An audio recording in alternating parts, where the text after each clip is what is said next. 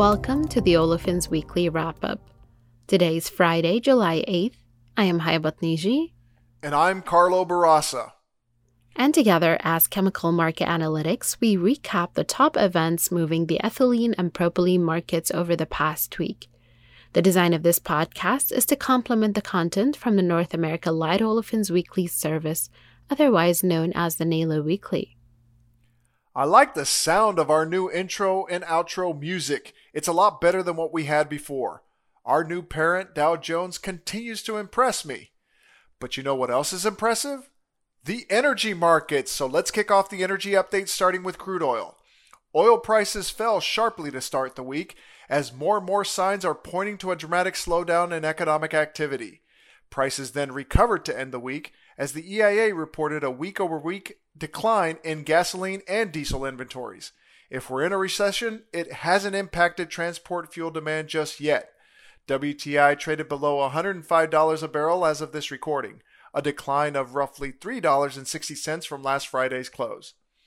On the natural gas side, the NYMEX front-month contract moved higher throughout the week amid a smaller than expected stock build. Even with an offline LNG terminal, exports remain strong and power demand continues to increase, all the while gas production remains flat. As of this recording, the NYMEX front-month contract traded at $6.08 per million BTU, a 35-cent increase from last week. Moving to NGLs, the ethane market was flat week over week as domestic cracker demand remains tepid and the U.S. Gulf Coast frac spread is barely a nickel. Prices at Mont Belvieu traded between 48 and 49 cents a gallon as of this recording. The propane market fell throughout the week, despite the EIA reporting a smaller than expected stock build from last week. Inventories are now firmly below the 5-year low for this time of year. Prices at Mont Belvieu for non-TET barrels traded at $1.19 a gallon, a 3-cent decline from last week. That does it for energy. Now on to ethylene.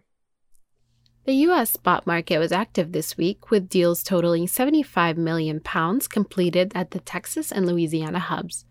Overall, ethylene prices trended lower, settling between 21 to 25 cents per pound for July delivery, while 2 deals were completed between 23 to 25 cents per pound for August delivery.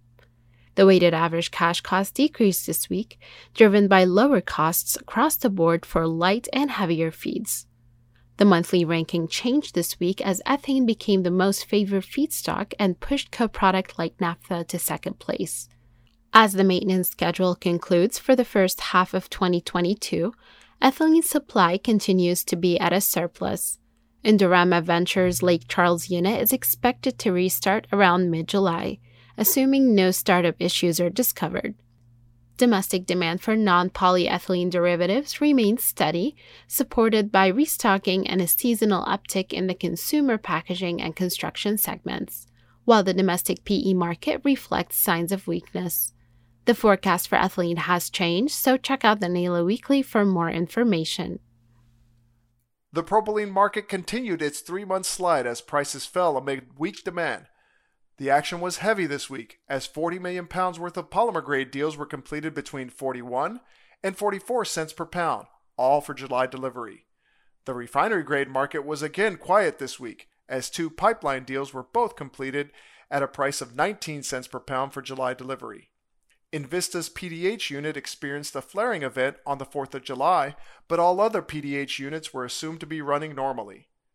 The forecast has not changed, but check out the NALO Weekly for more information. As we get back in the groove of things, be on the lookout for a new special topic episode with Dewey Johnson, our Senior Vice President at Chemical Market Analytics. We will talk about our transition to Dow Jones and Opus and what it means for our company. And with that, let's wrap up the wrap-up. Don't forget to subscribe to our podcast on SoundCloud, Spotify, or wherever you get your podcasts.